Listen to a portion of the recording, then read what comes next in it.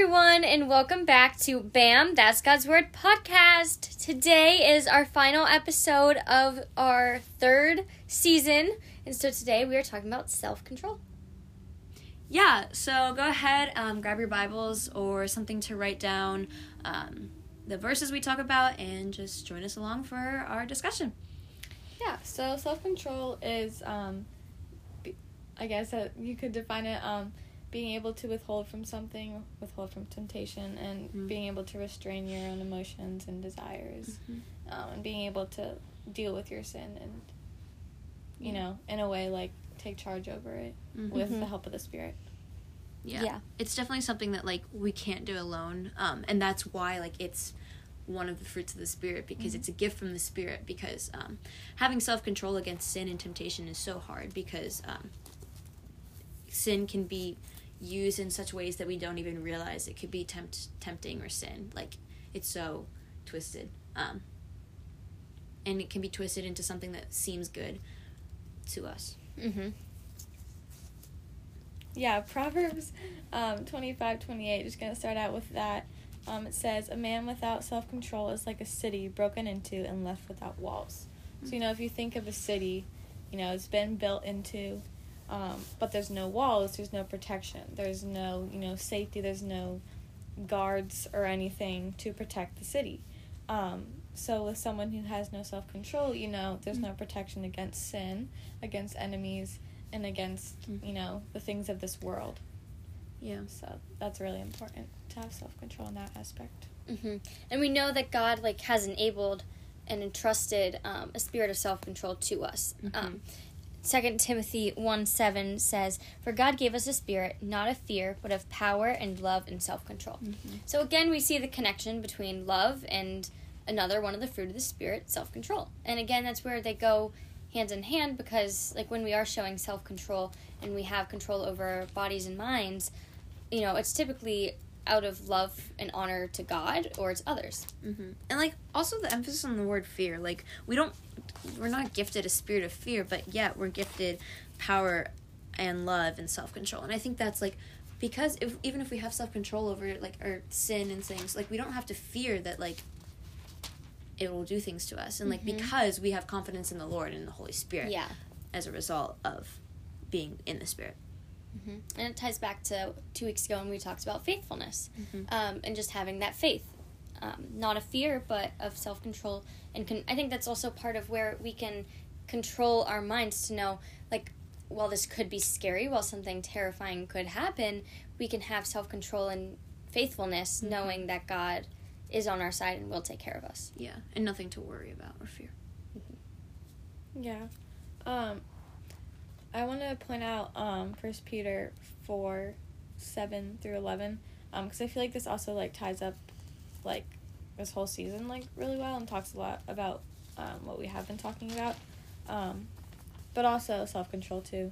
It says, "The end of all things is at hand, therefore be self-controlled and sober-minded.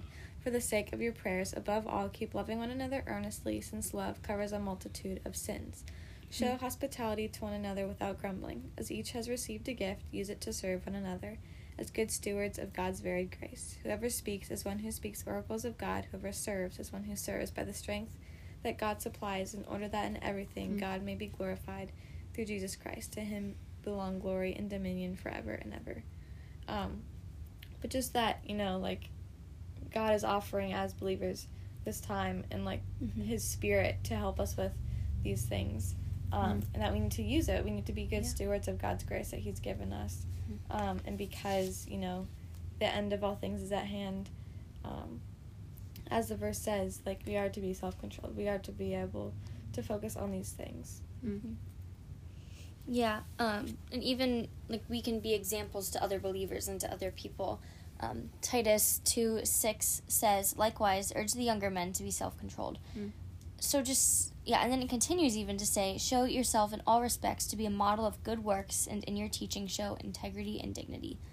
So, like, no matter what we do, we should be self-controlled, not, you know, not for, like, temporary things, you know, like, make a good impression on someone or something like that, but to encourage others and to show others what living a godly life looks like, and what using the gifts God has given us looks like. Yeah.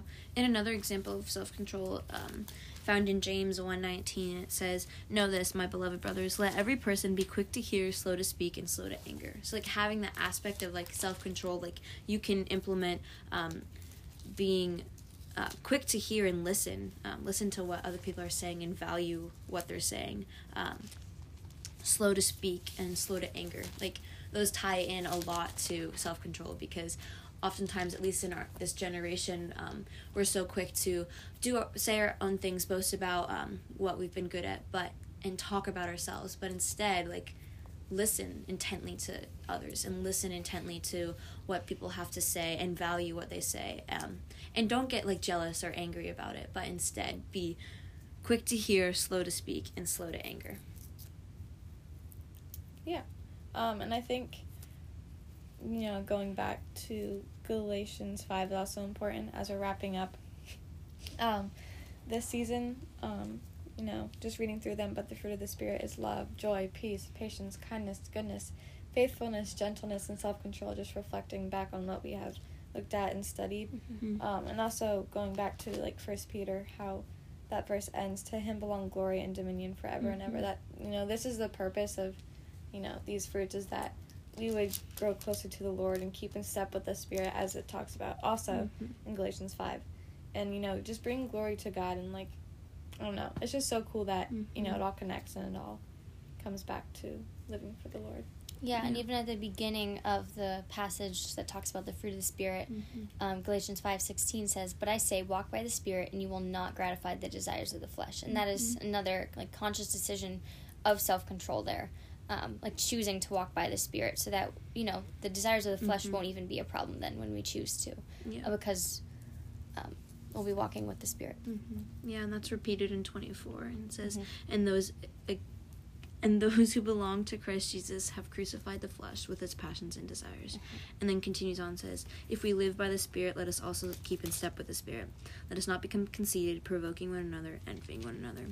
And I think, like, Paul does such a great job at the end of Galatians, like, talking about that and, like, emphasizing the Spirit. Like, the Spirit is such a gift from God to us, like, that we have opportunity as Christians to, like, be in direct relationship with God through the Spirit, and then we have gifts as a result of that, which we've been talking about, and we hope that you guys have learned and enjoyed learning about them.